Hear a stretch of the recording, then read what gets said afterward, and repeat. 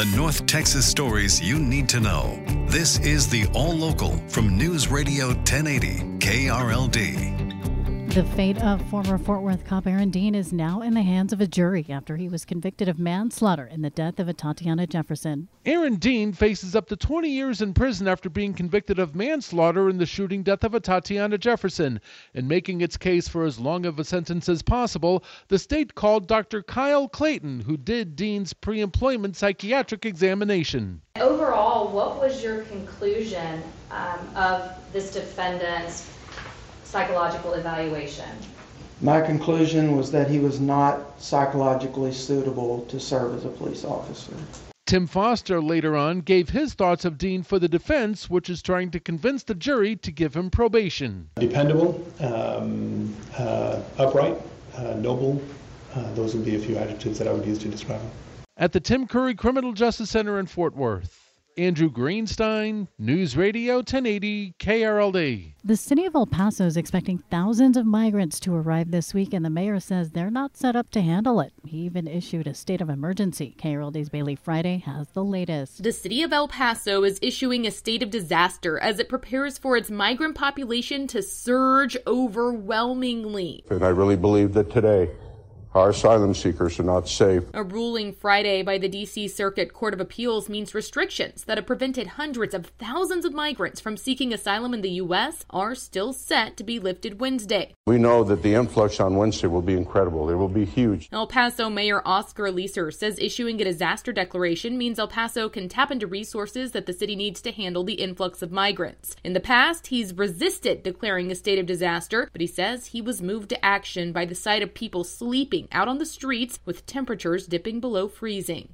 Bailey Friday News Radio 1080 KRLD. With Title 42 ending this Wednesday, the governor says the Texas National Guard will have to adopt what he calls, quote, innovative solutions, end quote, to combat a potential surge in migrants.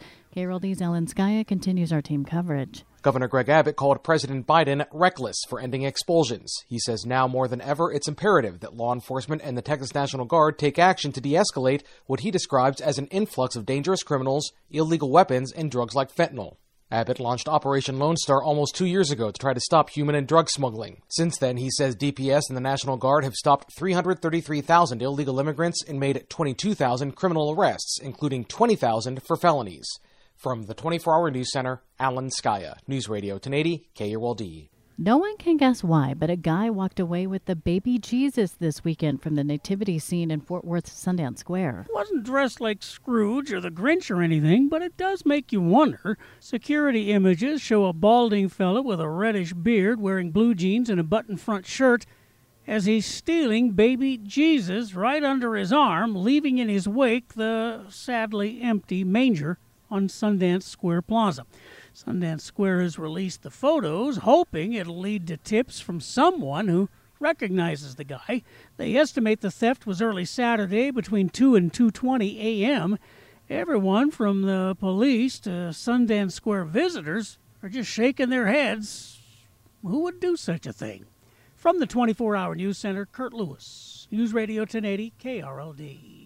These days in the NFL, it seems as if no lead is safe. The Cowboys learned the hard way yesterday in Jacksonville. They got off to a great start, going up 14-0 in the first quarter and then 21-7 on this play in the second quarter. Here's a play fake and a rollout, and Prescott throws it back into the middle to Noah Brown. Touchdown, Cowboys. The lead eventually grew to 17 points in the third quarter, but they let the Jaguars back in. They tied the game on a field goal at the end of regulation and won it on a pick six in overtime, thrown by Dak Prescott, who insisted afterwards that he and his teammates were not looking past the Jags to Saturday's game against the Eagles. No, there wasn't overlooking this team. As I said, this is the NFL. This is a good team.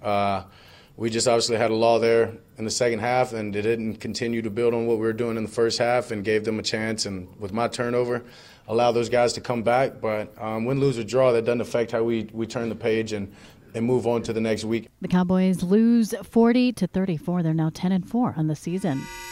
The All Local is updated 3 times a day. For the latest news, traffic, and weather, listen to News Radio 1080 KRLD. Visit KRLD.com, download the Odyssey app, or ask your smart speaker to play 1080 KRLD.